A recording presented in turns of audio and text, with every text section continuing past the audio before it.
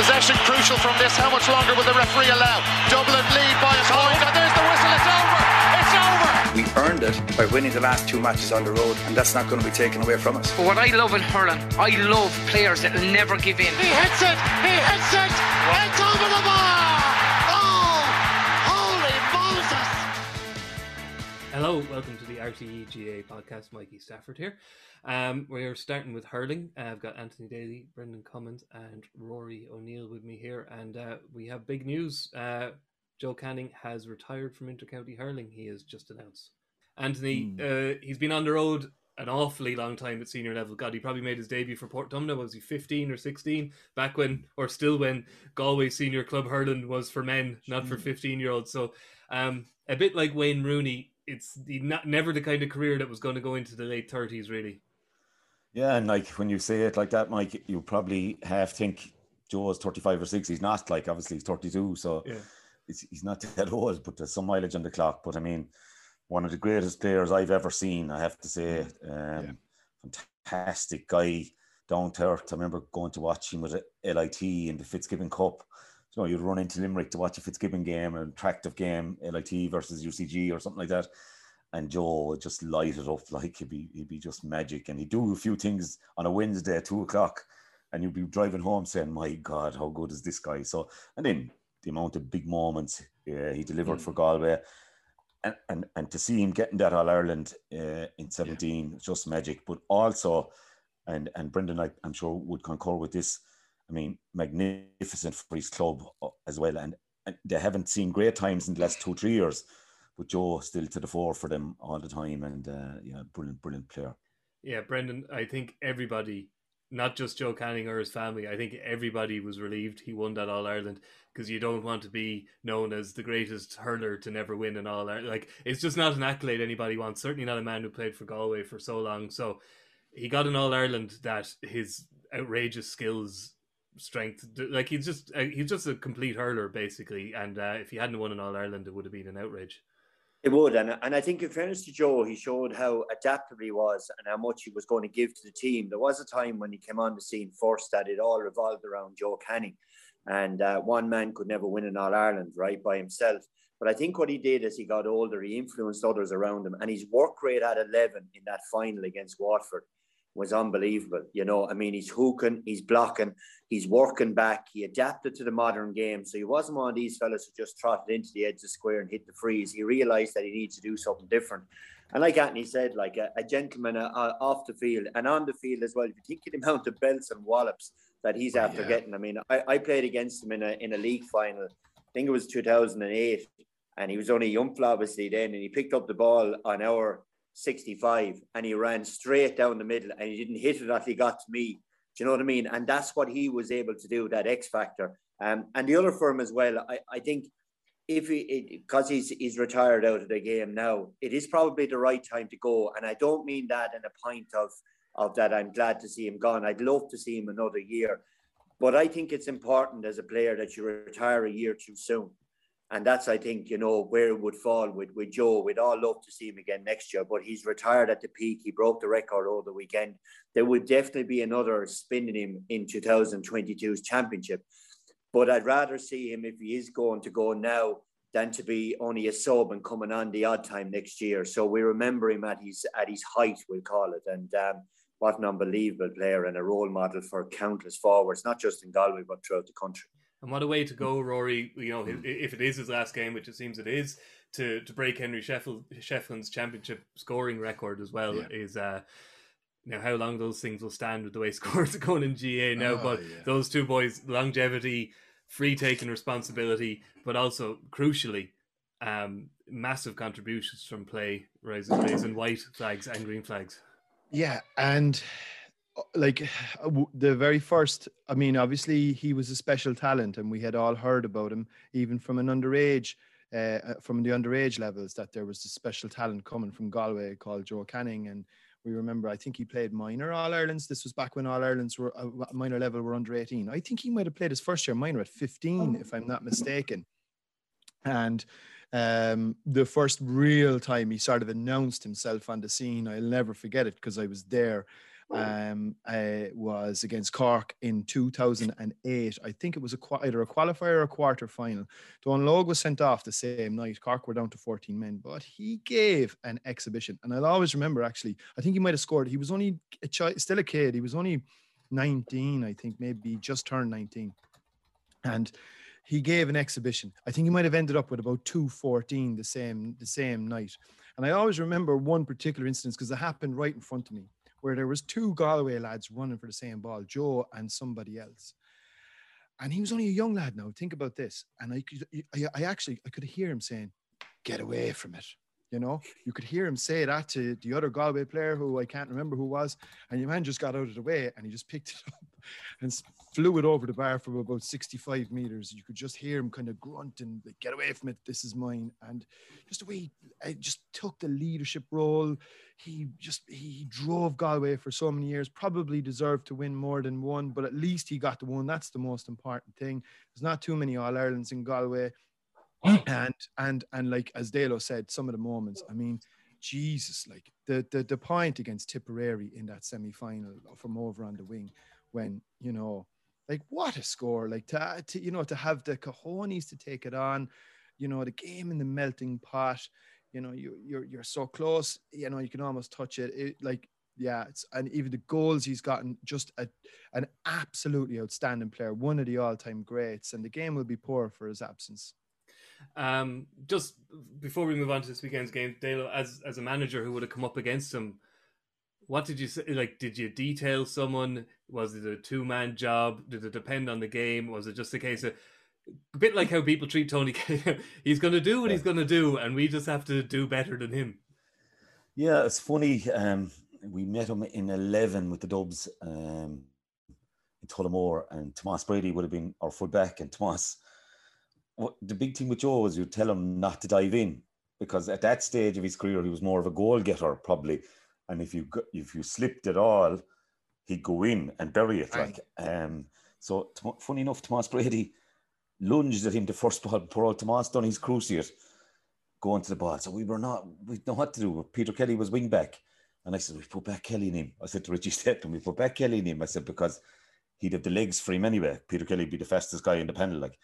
And we put Kelly back on him. And funny enough, Peter Kelly winds up getting an All-Star, because half of it was because of the job he did on Joe. And that'll measure with Joe as well. Like a lad that can go back and do a job like that, like Peter Kelly did. But because it was Joe, and Joe was so special, that's it. Like, you know, and I remember even, it was myself and Eilish, we just took off to watch Galway and Kilkenny. I'm not sure what year now, 13 or 14 around then.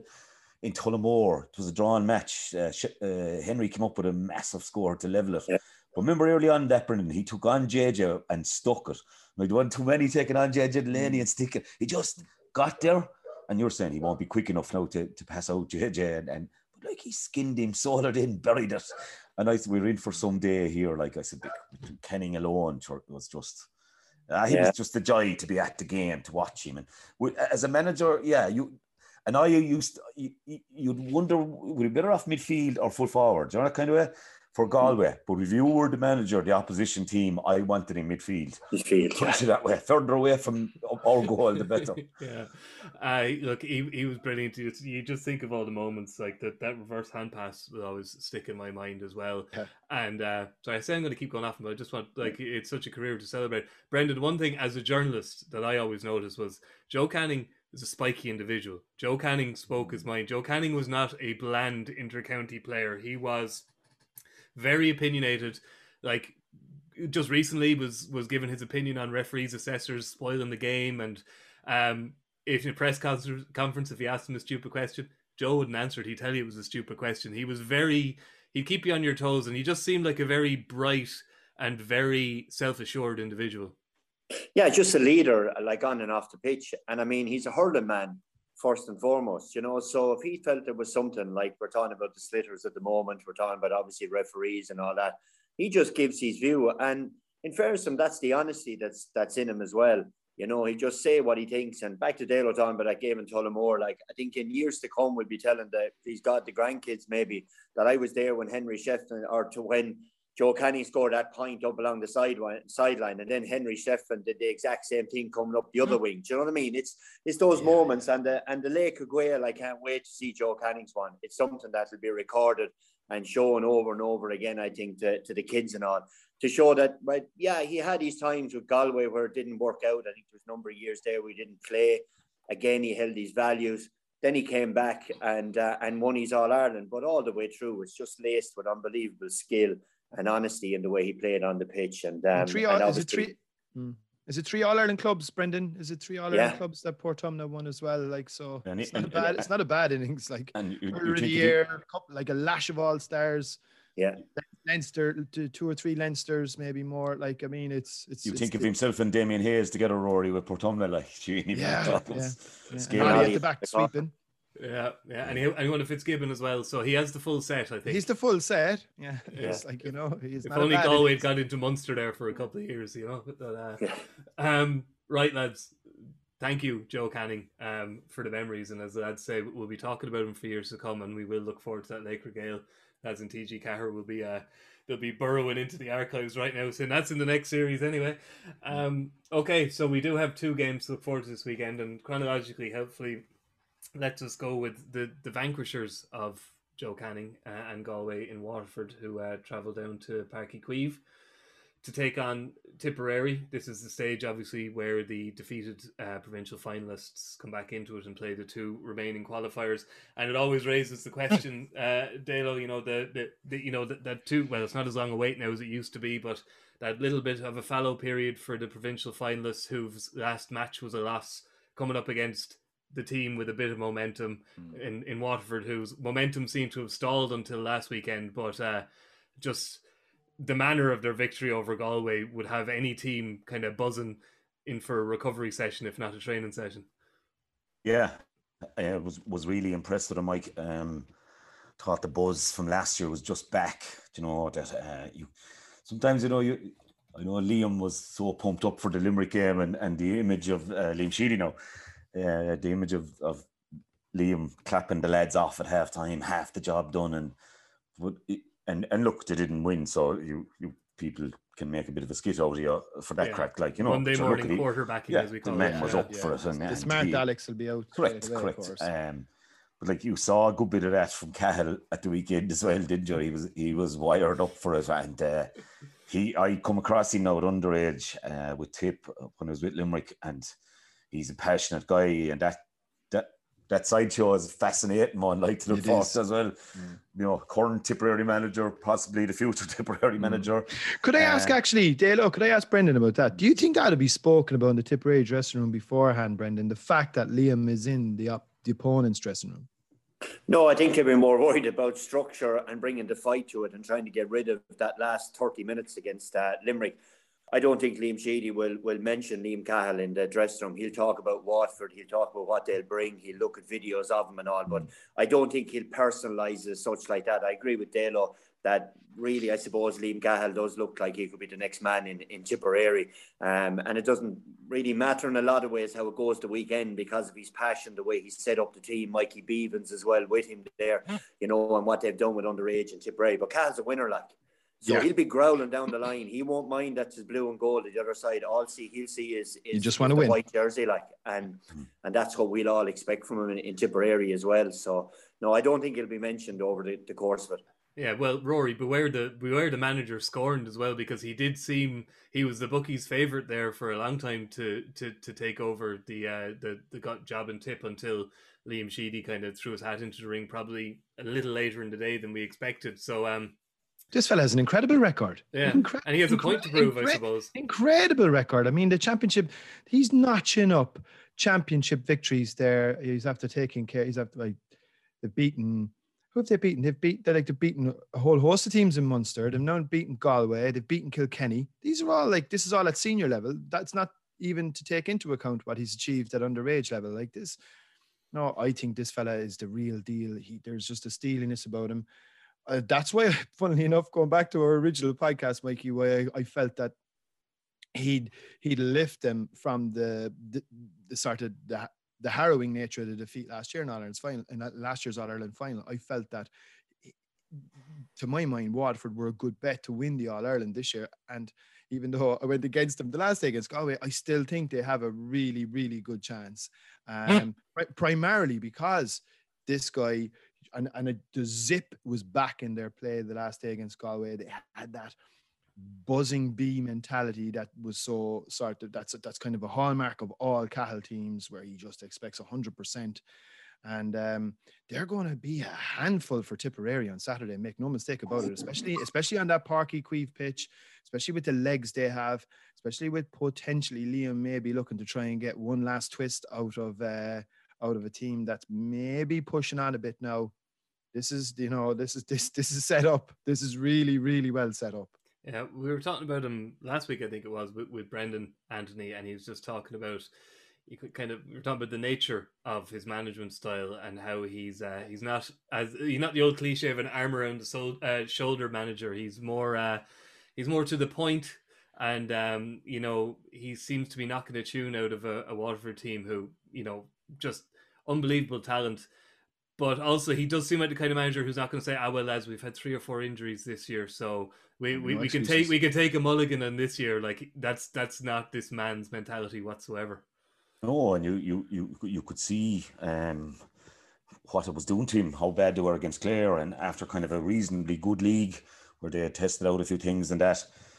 But there was a good team there as well, though. You have to, like, Liam's a great manager, I mentioned that already. There's a good team, and especially now with Prunty back at 3, but more importantly, Barron is the man that makes it. He just makes it tick. He makes it tick. He's a superb player, and having him back, I think, just creates that kind of a fulcrum effect around the middle of their team, and gives all other players around there kind of a liberating freedom, if you know what I mean. Like that Jamie can get back, he can cover, and he also go up the field and score 4 points. So yeah, I think they're a really exciting team. Like if they had Stephen O'Keefe and if they had Tadhg de Burca, you'd be saying probably they're the team to challenge Limerick again. But they've still a big game now. There's a big kick and tip as well. Yeah. Yeah, well, Brendan, I was just about to ask, we talk about Waterford almost exclusively here, and Tip, we keep coming back to it. Like they're kind of, they're kind of seem to be swimming against the current of public opinion this year, even though they haven't done a lot wrong, apart from lose to a Limerick team who nobody seems to quite have the number of yet. And do you think, like, they're so experienced, they don't seem like the kind of team who are going to take a defeat to Limerick so badly that it's going to knock their confidence? And they're also, it's Tipperary and they're playing Waterford. There's a certain level of arrogance there amongst the Tipperary team, if you don't mind me saying that, they'll expect you can say it, Mike, you can say it. I can say it. You can say it, Mike, yeah. We just played the dressing room there. They expect to beat Waterford every time they play Waterford because they're Tipperary. Isn't that a fair enough assessment? Yeah, and I think the narrative around the game is that Waterford are going to get the ball sharp from the puck out. They're going to run the ball up the middle of the pitch. Tip won't be able to follow them in their Zimmer frames, and Costa and Waterford are just going to beat the life out of Tipperary. Come back here, Sonny. That's fair enough too, right? But I just think as well that I'm not taking this the wrong way, Ratnaz, but I think that in fairness to Limerick, in that second half blitz against Tipperary, I think Tip will have learned a lot. 1, someone needs to go down injured to stop the rot, right? 2, you need to bring your forwards back outside the opposition 65 to stop the running. Now, if you look at the first half and you look at the last 10 minutes of the Galway game, you have huge heart for Tipperary in that Waterford defenders, as I generally say, have their nose in the trough. They don't look back over their shoulder to see where danger is because they're so enthusiastic about running to the ball. Now, if you do that and you leave a John McGrath figure or a Shamie Callanan figure floating around the back, they'll be found with a pass, right, from Jason Ford. Now, if Tipperary get the ball inside 25 yards, with Sean O'Brien the last day with Colin Mannion's shot, they're going to have a goal. And Tip need only 2 or 3 goals here and this to keep stop Waterford running at him. But there's no doubt that Tipperary's stick work is what they rely on. The way they manoeuvre the ball in the air is still going to be there, taking it to ground, flicking it to others. But it's whether Tipperary can stop Waterford counter-attacking them from their own 65 with Barron, with all those boys, with the wheels that they have. That's going to be the key for me. And Tip, I think, will start maybe 4 changes the next day and they'll bring the older bucks in, we'll say, in the finish to finish the job. That's interesting. Who do you think is going to start instead of who there then, Brendan?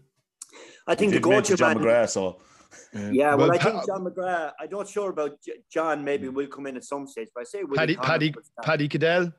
Paddy Cadell will start. Willie Connors seems to be the go-to man when you need work rate, fairness and tip. And it's what I was thinking about it in the last couple of days.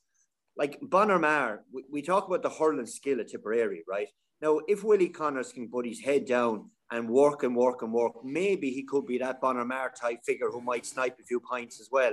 Cadell is the same way. So we need to get somebody in the engine room who can run, hook, block and tackle to clean up or filter the ball for the Bubbles and Jason Fords of this world. Now, Michael Breen and we'll say Dan McCormack will put in a big shift as well. So like that middle third of the pitch, there may be enough fitness and energy around there to stifle Waterford for long enough to put in the doubt, which will allow the hurling to flourish then. But that's what Tip will need to do. Yeah, I am obviously pretty busy with the Olympics at the moment and early starts. And Rory, we threw the hurling draw on Morning Ireland into the mix there on Monday morning. So I was sending out a tweet from the RTGA account, and instead of tagging Waterford GA, I tagged Waterford FC. And so that caused much hilarity among the League of Ireland fraternity. Mikey's tiptoeing a bit, Mikey. Not a bunch renowned for their sense of humor, mind you. Well, no, they enjoyed this, but they'll do well to keep it pucked out to the other team, seeing as there's only 11 of them and they don't have hurls. but I'll ask the two lads to call it in a minute, Rory, but you first. This does seem like a proper quarter final, a very close game, contrasting styles, everything you kind of want from a quarter final, and I find it hard to call, but I find everything hard to call, especially when I back League of Ireland teams. I think really look forward to it. I suppose if there was one small negative, the throw-in time is just that wee bit early. I'd love it if it was later throw-in time, but look, I know there's scheduling issues and there's a lot of games on, there's lots of sport on and there's loads of matches on, and I understand all of that. But to my mind, it's nearly the biggest game of the weekend, hurling or football. It's going to be the starter, and I just can't wait, because I think there's so much at stake from Tipperary's perspective about whether or not they can lift it from obviously that second half, which I think they will. I think Liam will probably look at Park and a lot of what happened in that second half and maybe point to what happened in that first half and focus on that. And I think they will definitely come with a performance. They 100% will. There's no Liam Sheedy team that won't. But I just really do have a strong fancy for Waterford. I just think there's an energy, there's a buzz, there's a zip in their play now that I think just might have a little bit too much coming down the home stretch. But having said that, now there's one other small caveat to add. Now I know they're going to challenge it. The Conor Gleeson red card, he's a big loss, because, like every team needs a Conor Gleeson. And Waterford particularly would have needed him. And I think now, if they get a turn, they're looking to challenge it, I believe, on a technicality in terms of when the red card was dished out and all of that type of stuff. If they can get him off, I think they have a very good chance, because he'll obviously tie down one of those forwards that Brendan made mention of. But no, I just think there's we mentioned momentum earlier, and I think Waterford will have it, and that may be just enough to carry the day, but it's going to be tight. Dalo, how do you see it going? Yeah, I probably go along with Rory. I think they might, they might just have enough. I think Cleaston is a big thing now. You got my line of thinking on that, Rory, because I think he's vital. He's vital. They might get him off now. You don't know. They might. I don't know. They should have left him in the dressing room at half time, shouldn't they? Take him off at half time. Should be someone out watching what's going on with the ref and the umpires. But I'd give a nod to Waterford, but hesitant one. Like if Tip come out, like Brendan's reference there to Zimmer frames, and I was going to say, I was going to be smart as well, Brendan, and say, but remember the father Ted. The old lads playing the five-a-side soccer. Like that's all they want. Like that's fuel for you. Think Brendan and Paddy and Noel and Shamey are going to say this is the way I'm finishing up.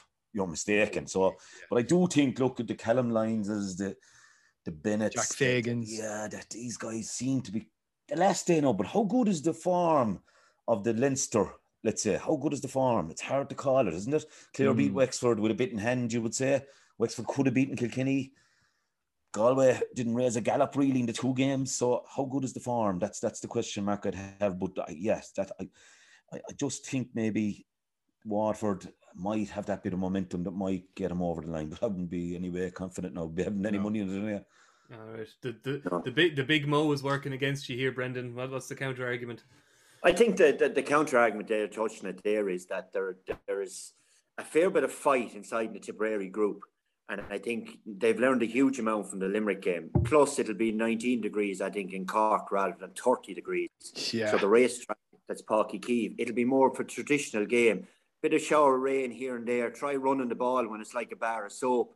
The turnovers of the Tipperary forward line. And what it'll tell me is if Jake Morris starts in the full forward line or Shane Callanan and Shane Bennett gets the ball 40 yards out from him, will they come back to try to hook him and stop the wave coming from there? And if Tip do that often enough, I think that will be enough to put doubt in Waterford's heads, because Waterford will see this as being the biggest chance to beat Tipperary that they've had in an awful long time now. I think, so there's a pressure in that they're going into this game now with an expectation that you hammered Galway, beat them by 16 points at one stage. You got a few goals in the finisher. We're so good when they came back with 14 men, we went 2 more points up. Do you know what I mean? So there's a weight involved with that. Whereas Tipperary are coming in with everyone saying, lads, look, should they just run you into the ground? I just know the lads in that dressing room will have one big bang in them. Whether it's enough to get them all the way to winning All Ireland, I don't know, but I do think it'll be enough to get out of Páirc Uí Chaoimh the weekend. Can I make one point on that, actually? And I know it's a very separate point, but possibly something we probably should have discussed at the end, but look, well, it's in my head. Like, if Tipperary and Cork win, Cork will then have to play Limerick again, and Tipperary will be playing Kilkenny. And I think that's a small bit of a flaw in the current format. And I understand provincial finalists apparently have to be kept apart, but I'd question that. Why do they have to be kept apart? To my mind, it would have been far better if Cork and Tip were to win, which is a possibility, let's be honest, that if Cork and Tip played each other and Limerick played Kilkenny.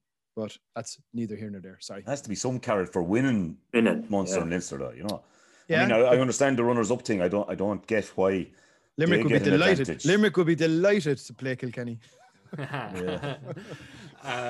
Okay, so well, look, that looks like an intriguing match.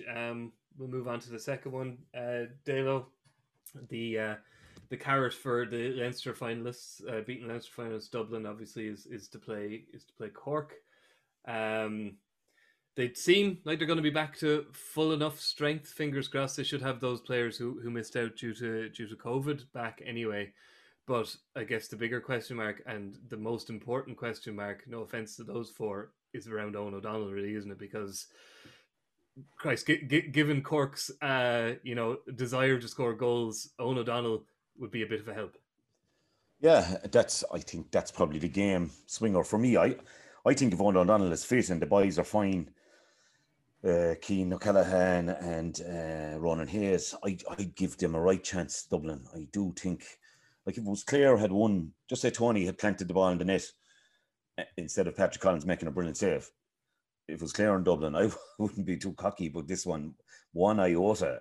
I think Dublin had building something really good with Owen O'Donnell, with Liam Rush, with Conor Burke then acting as this kind of 7th defender, and the form of the likes of Sutcliffe. Like, just said, Donald Burke had an off day in the Leinster final, but who's to say what level of, the foundations of their building being rattled with that news that morning? Like, sure, I mean, I just can't get my head around a hurling game that you had those sort of that news, and then your best man maybe in one way is 2 minutes in. Now, a bad call to play him, I would say, if I have to be critical of Matty, and he's doing a lot right. But look, maybe some of that is down to Owen as well. So, look, hopefully he didn't do enough damage that would keep him out. It'd be great to have him there. I think it's a great game. So I think this is as good a game as the other one.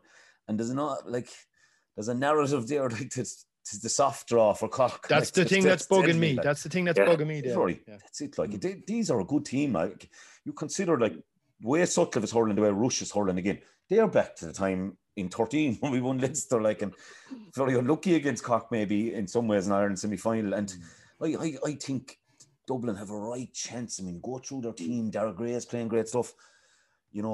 Smith and O'Callaghan will be rock solid in the corners if Owen is there.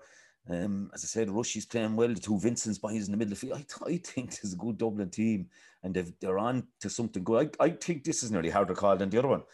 I think this is a very, very dangerous game for Cork. Now, maybe a few people I've heard talking about it have said, if Cork think this is going to be handy, they'll be caught. So maybe forewarned is going to help them. But I also, not sitting on the fence, I actually said on another podcast that I'd go for a draw on this. It'd be worth sticking a tenner at 14-1, a draw on this, because this will be tight, I think.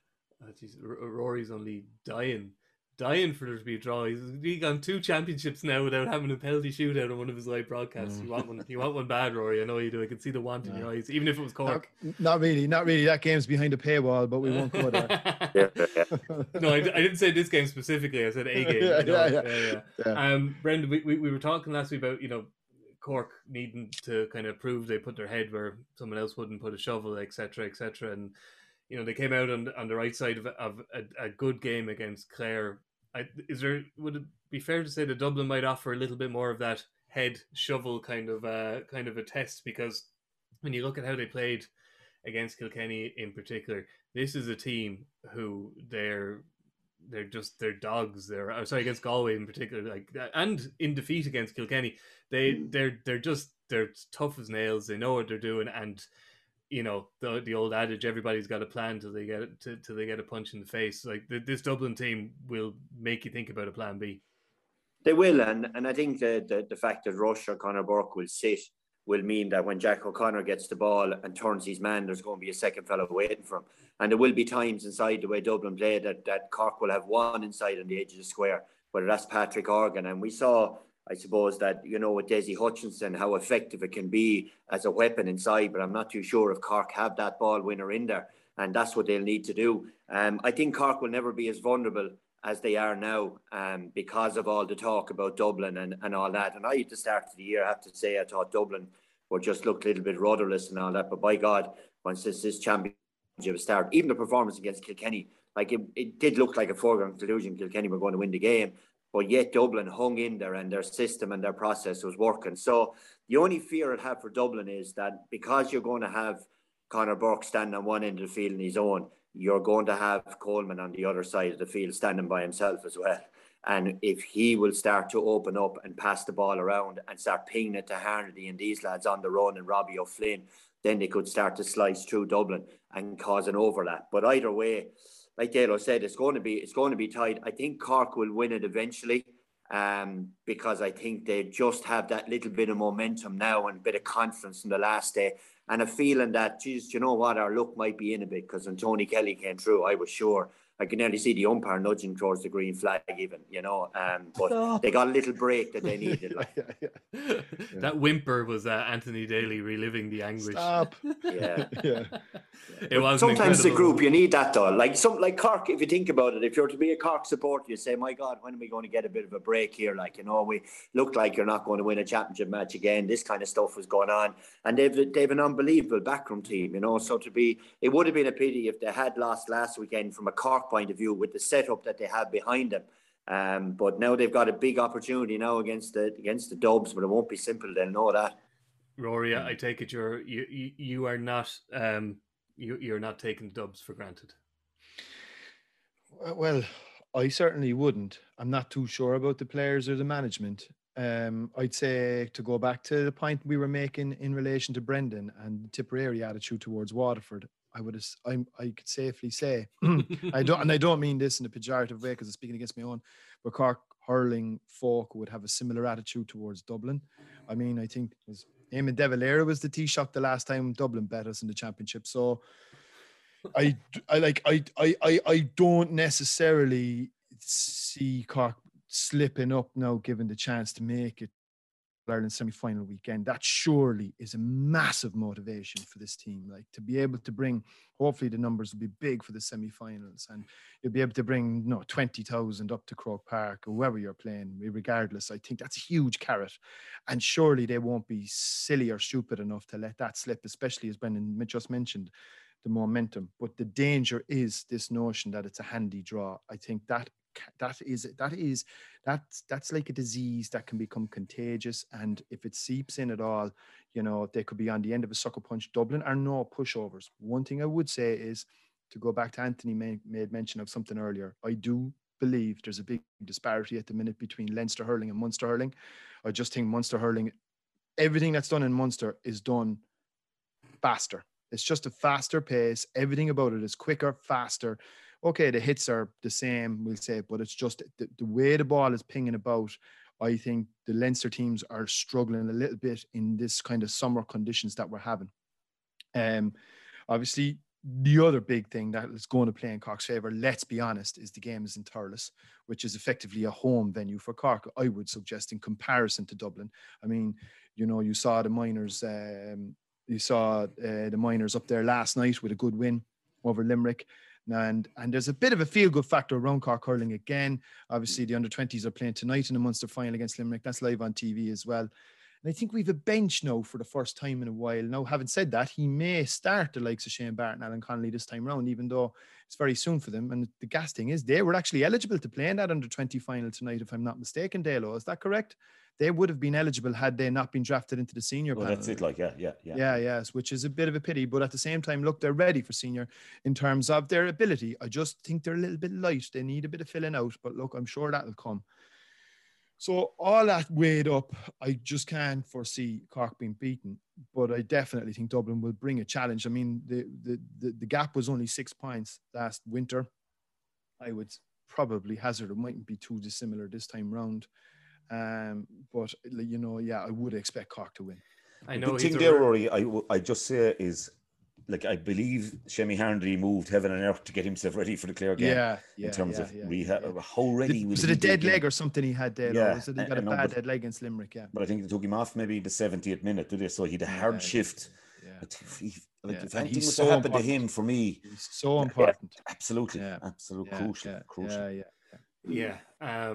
Just Brendan, I know Rory is a rare breed in being a dual cold fan down there, but they're not long bouncing back from a good hiding in football and looking ahead to, you know, better days ahead in hurling. It's good to see the Rebels of the Strut back. The old swag will be back, and that is like, and we'll talk about it here, but Dale will tell you, like, you can nearly smell it around the dressing room the week of a match or after the draw has been made, if people are complacent or lackadaisical. And sometimes as a manager, you're probably torn. Do I say it out loud? Don't be lackadaisical and put a spotlight on it causing hassle, or do I say nothing and regret not saying it on the Sunday after the match? Do you know what I mean? So it's a hard week now to get the tone right, we'll call it, like, especially when everybody is writing off Dublin, which is unfair. The one player, and I don't know how fit he is. The one player that I'd love to see them maybe throw in from the start if he was fit would be someone like Bill Cooper. I just think his ability to go in there and just flake all around him early on, you'll end up having to take him off eventually, because he won't be right there, Rory, will he? But he won't be right. He won't be right. He's making the bench, but I just think he's more of an impact.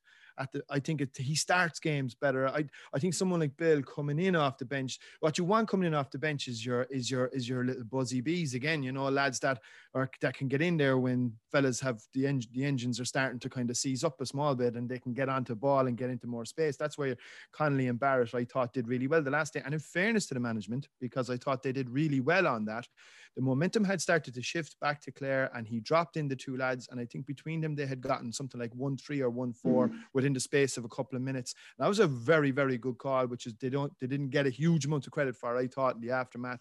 So they're smart enough on the line now, and as Brendan said, they have an all-star cast there, so that shouldn't be a problem anyway, hopefully come Saturday night. Okay, well, intriguing game. I'll ask you in a word then to call it, because I've lost track now. But I think, Dalo, you're giving the Dubs a good chance, but you're back in a draw. Yeah, I just think it's one of those ones. I have a feeling it'll go down to the wire, and I think it'd be worth a fella going into his local bookmaker and sticking a tenner on the draw, and maybe there were penalties. Hoggy maybe to win it with a penalty in the 131st minute. So yeah, I think Hoggy take out his 44-inch hurl and score the winning penalty. How about you, Brendan? I think Cork by maybe 3 or 4. I think when all is said and done, they'll because if they do get ahead, Dublin will potentially have to come out and play, which will lose the sweeper, which opens up room then for the speed of Barrett and DC and these lads and O'Connor to finish the job. Okay, and Rory, you're back in the blood and bandages to get it done. But I think they, with everything that's going on, obviously tonight now is obviously going to be a big game as well. Now, and if they were to win tonight, and if the senior team were to win on Saturday, I think it puts Cork hurling in a very it's a good innings for 2021 then, and you're building again. Okay. Mikey, I think in 13, no, not harping on because I was involved in bullshit, but Dublin hadn't beaten Kilkenny since Charlie Haughey was the Taoiseach, so the reference to De Valera might be telling here on this one. And it's been a notable day for the Haughey's. His grandniece won Hong Kong's first ever swimming medal today in the Olympics. Oh, it's in the stars. It's in the stars. We're jumping around.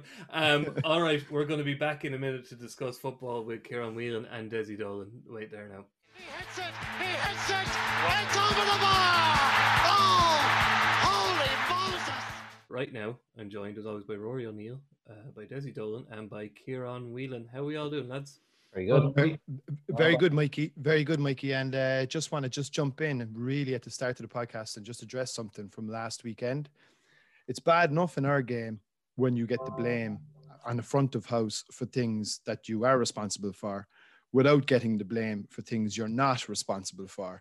And I know that there was a lot of rubbish thrown around there about the man of the match situation last weekend below in Killarney.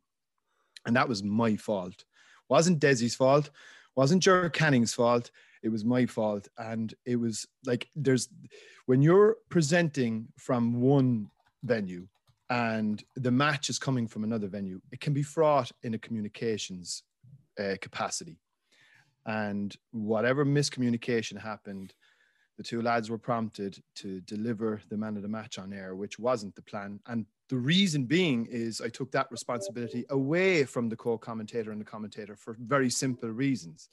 The first reason is they're not the best people to actually adjudicate on that, simply because they're very immersed in the game. And the second reason is you're hassling the commentary team very often at a time in the game when the game is reaching a sort of a frantic peak point. So it was absolutely not Desi's fault, 100%. And I just wanted to put that on the record here. So thank you, Rory. Yeah. I suppose people mightn't understand the dynamics. They don't understand.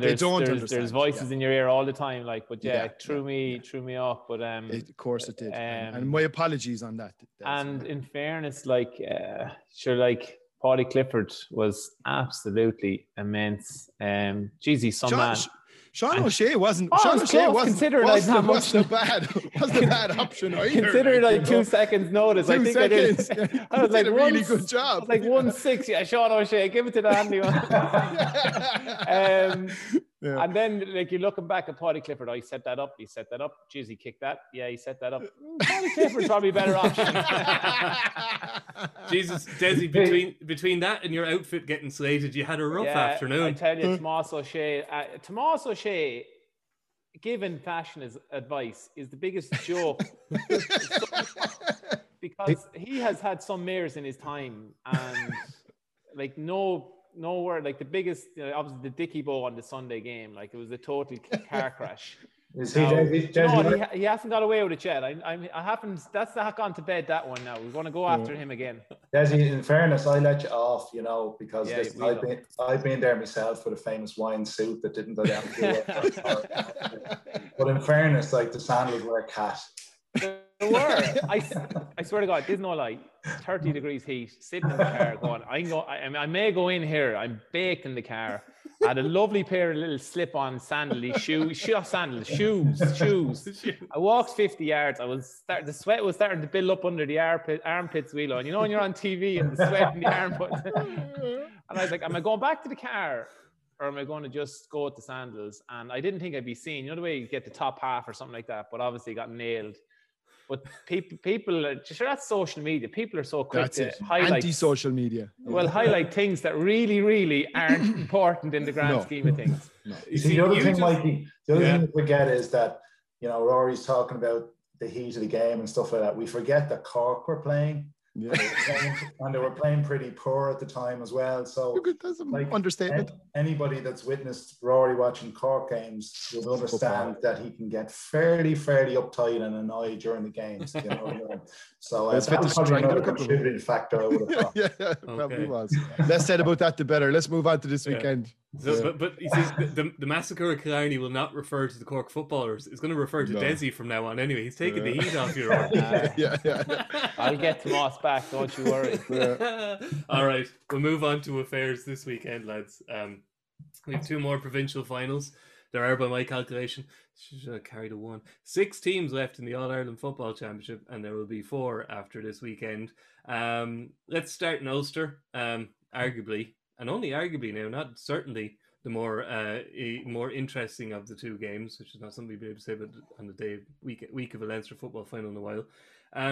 Desi, Monaghan showed tremendous emotional, psychological, physical resolve, every kind of resolve the last day out after the tragedy that struck the GA community. And I think anybody who's suffered grief, they can kind of get through things on, you know, whatever that strange kind of energy you have that gets you through after a tragedy or a bereavement. It can kind of hit you like a bag of rocks afterwards then, can't it? And you would kind of worry from a sporting point of view if similar could happen to Monaghan here. Yeah, no, it was a terrible week for them. But I think, like you've seen, Seamus McEnany or Banty came out, spoke very well. But you would have to say that the Monaghan team as a whole have showed unbelievable character time and time again. We're looking like they've so much resilience. We're talking 10, 15 years of resilience there. They're a county that have punched way above where they should be. And like they're much more like when you think Monaghan, you're going, oh, Conor McManus, like ace free taker. But like they're some of their parts. Like they are an incredible bunch of players. I think Banty has done a great job to kind of keep the motivation going, because I thought they'd fall off a little bit. I actually genuinely thought that it might struggle the next couple of years, but they've found players. That's the one thing I'm going to say about the Monaghan team. They found a couple of young players is really good. And then they brought in Donny Buckley, which the training sessions obviously be very enjoyable for the players, but they seem energized, they seem reinvigorated. But like the one thing, they're so resilient. They are like against Galway, they should have been relegated, they weren't. They should have been beaten by Armagh. They should have been beaten by Armagh. They weren't. They're in Division 1 for years now. Like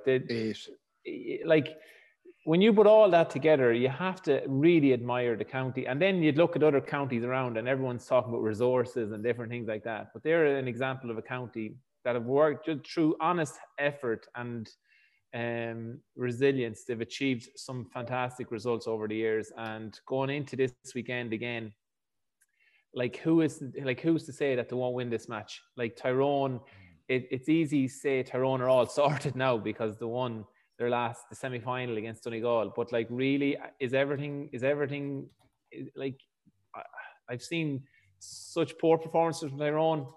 I don't think they're probably as good maybe as people think. That's a debate that you could have. Like, where are Tyrone at right now? That's the question. Yeah,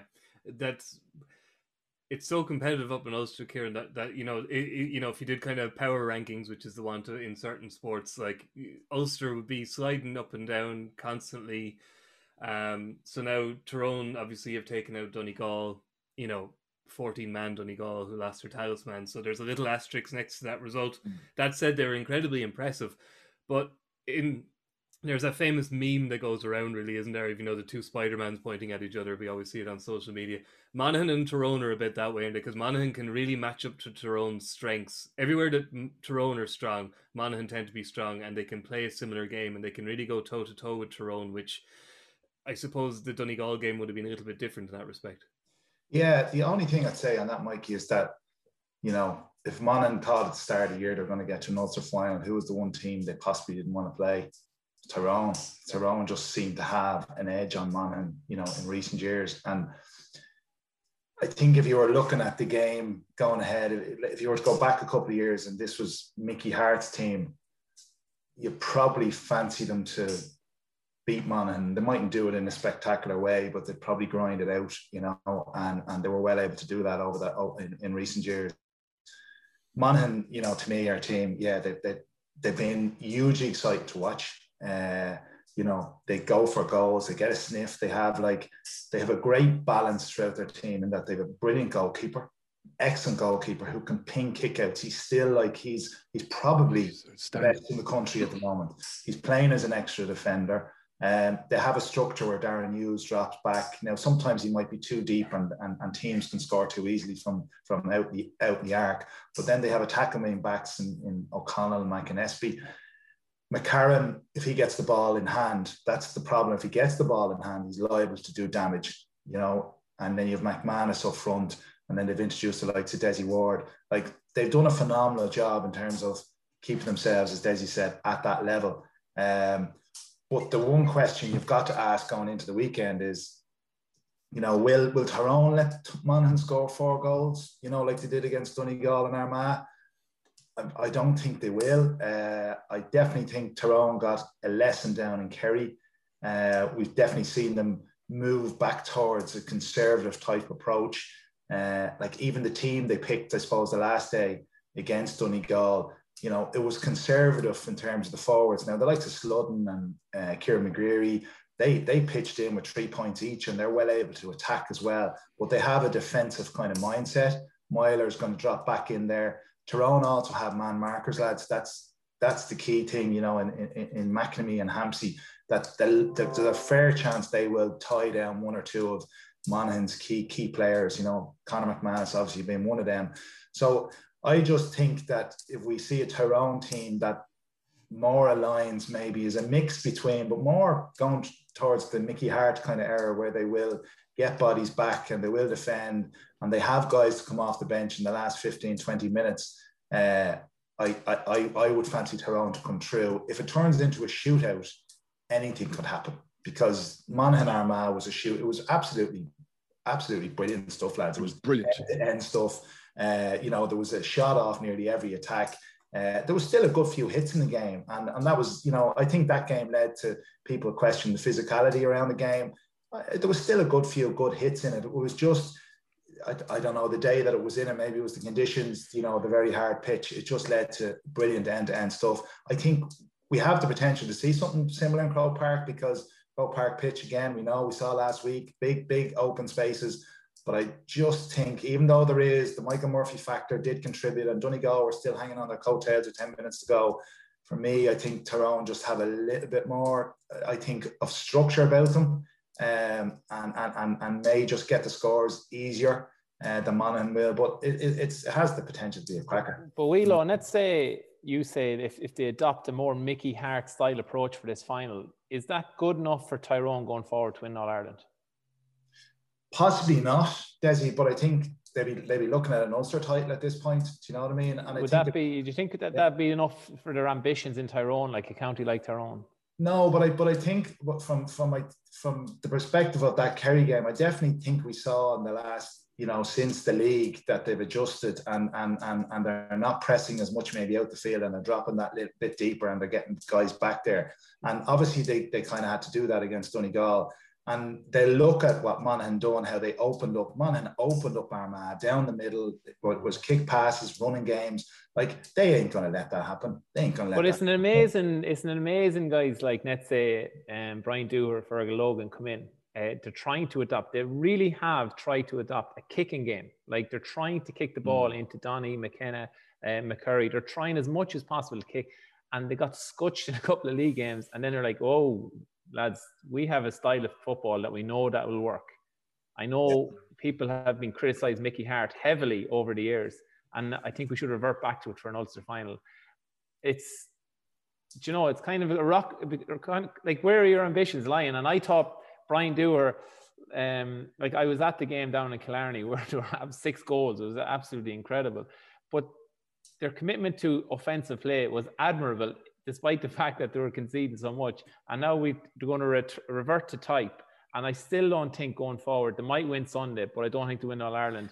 without getting that balance right. Yeah, it's balance. It's balance, though, isn't it? They have to find a blend, don't they? Like Rory, they have to find. They have to. They haven't found it yet, is what I'm saying. I don't think. They have to marry Mickey's kind of platform, shall we say, with, as you say, that kicking game to try and get the ball to the 2 or 3 very, very good forwards. And the thing is, who are actually standing in the right end of the pitch. Which who knew Darren McCurry could play football? Yeah, I know. He was outstanding. I watched the league game between the two of them last night. And that's only 8 weeks ago. And I know people can say you can be finicky about how much you can read into league football, especially this year. But it was a very competitive game. I'd tell you this much.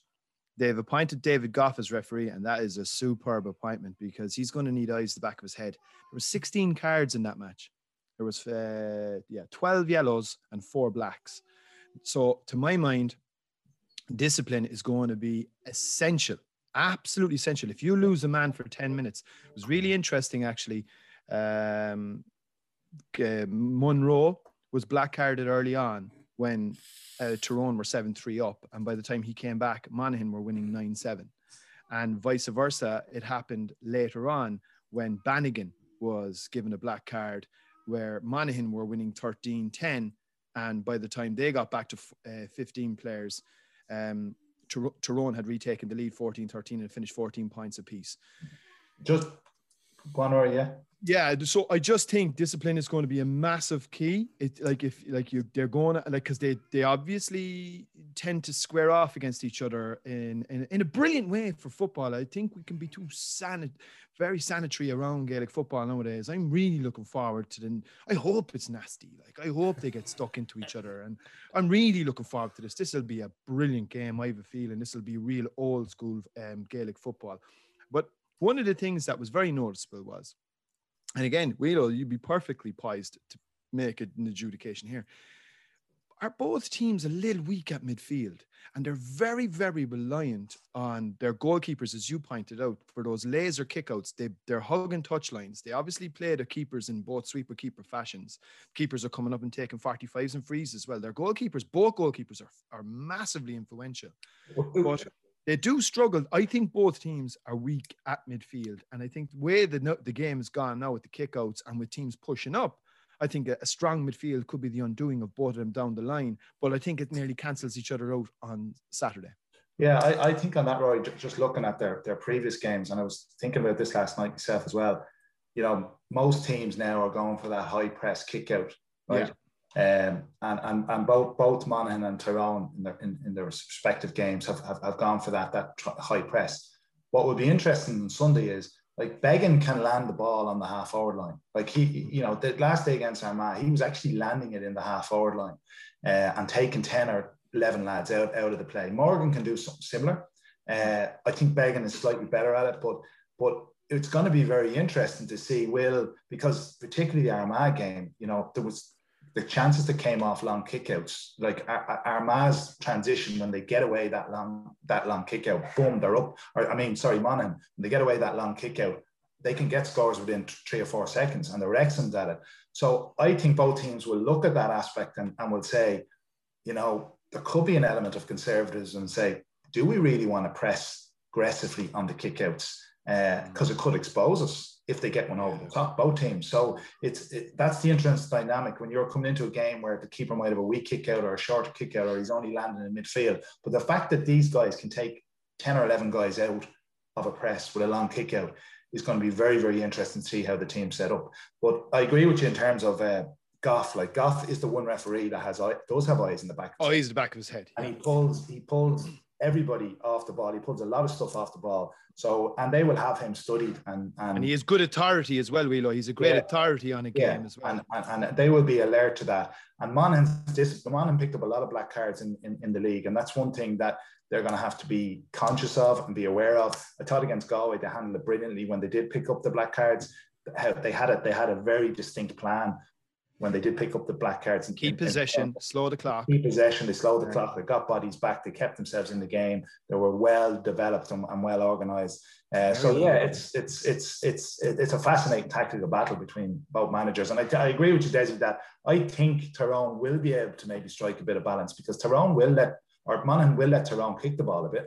I'm disappointed possibly like Peter's son Dara isn't playing. He picked up that injury in Killarney, but like I think he's going forward for Tyrone. He has the intelligence on the ball to create good opportunities for the rest of the players, and that's what I think is vital to get somebody that can unlock the offensive style of play that you need. And I think he has the wherewithal, the skills. You know, his ball handling is really good. His finishing. I think it's a big loss. Hopefully he can get back in somewhere along for the championships just to see him, because I think he's getting to the age where we haven't seen him, but we know the potential that he'll have. Oh, serious potential. Okay, let's we have to move on to the Leinster final. So quickly, in a word, call it Rory first. I just think there's more strings to Tyrone's bow up front, and I think they'll probably find it that little bit easier to get scores. And I think Croke Park will suit them, even though both teams are in really good physical condition. I just think Tyrone's when they will have to run the ball, that'll be another good weapon. They've got a lot of good athletes, and I just think Tyrone to edge it. Okay, Desi? Yeah, no, I have to agree. When Wheelo was talking, I was going, a little bit more defensive, not give away the goals. Monaghan they've been riding their luck a little bit throughout the league and championship this year. I just think the quality, there's a lot of strength all over the stills. Tyrone have a lot of very good footballers. McNamee back there. You have your McKiernans. You said Hampsey as well. Peter Hart, Matty Donnelly coming back into a bit of form is a big thing. And Desi, I'd have a feeling Conor McKenna will start. I think they'll start. A big man. But just for me, and Darren McCurry playing extremely well, confidence up. It's amazing how quickly things can change. All of a sudden they're in a final. It's like people aren't talking about Killarney's and 6 goals. They're thinking, geez, Tyrone are a team that could be a force to be reckoned with. And if they do win, they play the boys down from below, down Kerry again. So that'll be a really interesting battle. So Kerry for me, or Tyrone for me, sorry. Wheelo? Yeah, Tyrone for me, Mikey, because they have a couple of man markers, I think, which is crucial. And it is in their DNA to be able to mix it up as much as they want to play kicking game, front football. They'll be able to run it if required, and they'll be able to adjust their game plan. Monaghan, you just don't know what you're going to get. They could stick a few in the net, but they're just a little bit loose at the back, and I think Tyrone will expose that. Okay. I'll stick with you, Wheelo. We have the Leinster football final, Dublin and Kildare. Is it finally time for Suburbia to rise up and finally down their Metropolis Masters? We're done and dusted, Mikey. The white flag is waving here. Apple, we're passing it over. It's done. Our time is up. Listen, I do think, I still fancy Dublin to win on Sunday. I think they'll win with a bit of ease. Still, I know Kildare have been progressing, but we're quite lucky to win against Westmeath, if I'm being honest with you. Only for the excellence of Daniel Flynn. Up front, Neil Flynn played well, but I thought Westmeath were very, very good. Be interested to see what Desi thought. Like, they've had a good year under Cooney, and they really pushed them all the way. And Westmeath just didn't take their chances in the last 5, 6, 7 minutes. That's it. So you got to ask the question: are Kildare any better than they were in recent years, or are they still at the same level? For me, they look like a team that, like, if obviously Kevin Feely went off with a serious enough injury, right? He's a massive loss. Daniel Flynn has the X factor, and you're still relying on him really to produce something special or do something special. Outside of that, I struggle to see where they're really going to get at the Dubs or trouble the Dubs. I do think there's going to be a little kickback from the Dubs. I don't know where John Small is at and Merchant is at. I think they're crucial to be able to get them back and maybe release Howard back into midfield. But Dublin still have, as much as, people are probably saying, they're on the way down. And there's no doubt the strength and depth is not there. And there's no doubt that there was a lapse of performance against Wexford and Meath. But it's still going to take a very good side to beat them. And the core of their team is still very, very strong. And they still deliver quite consistently. So if they get one or two of the defenders back, I think it's, they're still going to be hard bet. And it's not going to happen on Sunday. I think the Dublin forwards will still create too many opportunities in that Kildare line, back line, and cause havoc, I think. Desi, do Dublin kind of need to make a statement here, if at all possible? If Wheelo mentioned the Wexford result and Meath results, neither what we've come to expect. And then there's the drip, Paul Mannion, Eric Lowndes, Stephen Cluxton perhaps. It does. there's almost a negative aura around the Dublin football team, which we're just not used to for the last 6 years, and would, battering Kildare around Croke Park put an end to that and kind of reinstate their authority heading into the Final Four? I really miss the Dublin around the Celtic Tiger era. Wheelo with the big oven gloves heading towards the hill, arm in arm, the crowd going bananas. First round at Leinster, 80,000 people. Second round, 80,000. Go to the final, rocking it out of it. Oh, the atmosphere was electric. James, you haven't shut up about 04, for God's sake. I know. Hold on. It was absolutely, look, it was amazing. Dublin that time, under Pillar Caffrey was so exciting. Leinster Championship is well and truly dead and buried at the minute. I think one current player in Leinster has a Leinster medal outside of Dublin. Wow. And I would say, and you know him, Wheelo. We played football together. It was Ross Munnelly. That's the only one. That's the only one. Other than that, the Dublin lads have them all locked away. Don't even take them out. They only jingle their All-Ireland medals. But the thing about it is, look, Owen Doyle pulled up with a big hamstring injury. He struggled before that game, hurt it again. And then Wheelo said Kevin Feely, massive player. And I was watching him. His tactic was moving in and out with Daniel Flynn a little bit. Kildare need one thing, massively injected into them. It's a bit of steel and a bit of cut. And Jack O'Connor has brought a bit of it, not enough of it, I would say. I would expect Dublin have listened to a lot of Thunder the last little while. I'd say to be a little bit peed off, and I expect them to show a bit of edge now coming into this weekend. I expect them to punish Kildare, and with Kildare missing a couple of their players, I think they could be in a big bother. Wheelo hit the nail in the head. Daniel Flynn, he is so exciting. He's a real rough diamond, and he needs to have an outrageous game, and he needs to get goals for Kildare. But at the same time, I just don't see it. I just expect this to be a strong performance from Dublin and normal service resumed. One interesting factor in terms of when you talk about Flynn and even in terms of the forward line, watching Kildare under Jack O'Connor, they love what I call the Paul Galvin ball. You know, this one out in the right half forward, and they hit a diagonal ball in. They try and in. That's one of their go-to plays. It would be interesting to see, does that cause Dublin any trouble in at the full back line, because they will. There's no doubt about it. You expect they're gonna more or less play man-to-man against Kildare. They're not going to come out, I wouldn't have thought, and play some sort of defensive system or model. They're going to stick to what they've been doing, and they will try kick the ball. So they will ask a few questions of the Dublin full back line. It'd be interesting to see how Dublin deal with it. Okay, and Rory, would you give Kildare a prayer here? Yeah, listen, I don't think there's anything to add other than what the lads have just said, really. I mean, I'd Kildare a chance, really. It could no, is it going to be the kind of 22-point statement beating that Kerry dished out to Cork last week? Probably not that severe. Mightn't be too far off it, though. It could be 12 or 13, and I think they will have a little bit of spite in their performance, given that, you know, a lot of people are saying, like, they've been obviously supplanted as All-Ireland favourites. Rightly so, I would suggest as well. I do think Kerry are justifiable favourites now. And I know people will say Kerry are untested, but look, they're trouncing everybody. Anything that's put in front of them, they are beating out the gate. So they can only do what they're doing. And I think Dublin will probably feel a little bit miffed at that. And you probably will see, you know, a response on Sunday. And as Desi said, Kildare will probably bear the brunt of it. But I still think there are question marks around Dublin, big questions, you know. I mean, we all watched the game against Meath, and, like, it just looks to me, as just somebody who's been watching them for so long, there's just something. There's just something not right in the way that it used to be. There's just a lack of cohesion. Wheelo will tell you, Rory. Wheelo will tell you now in a minute. Yeah.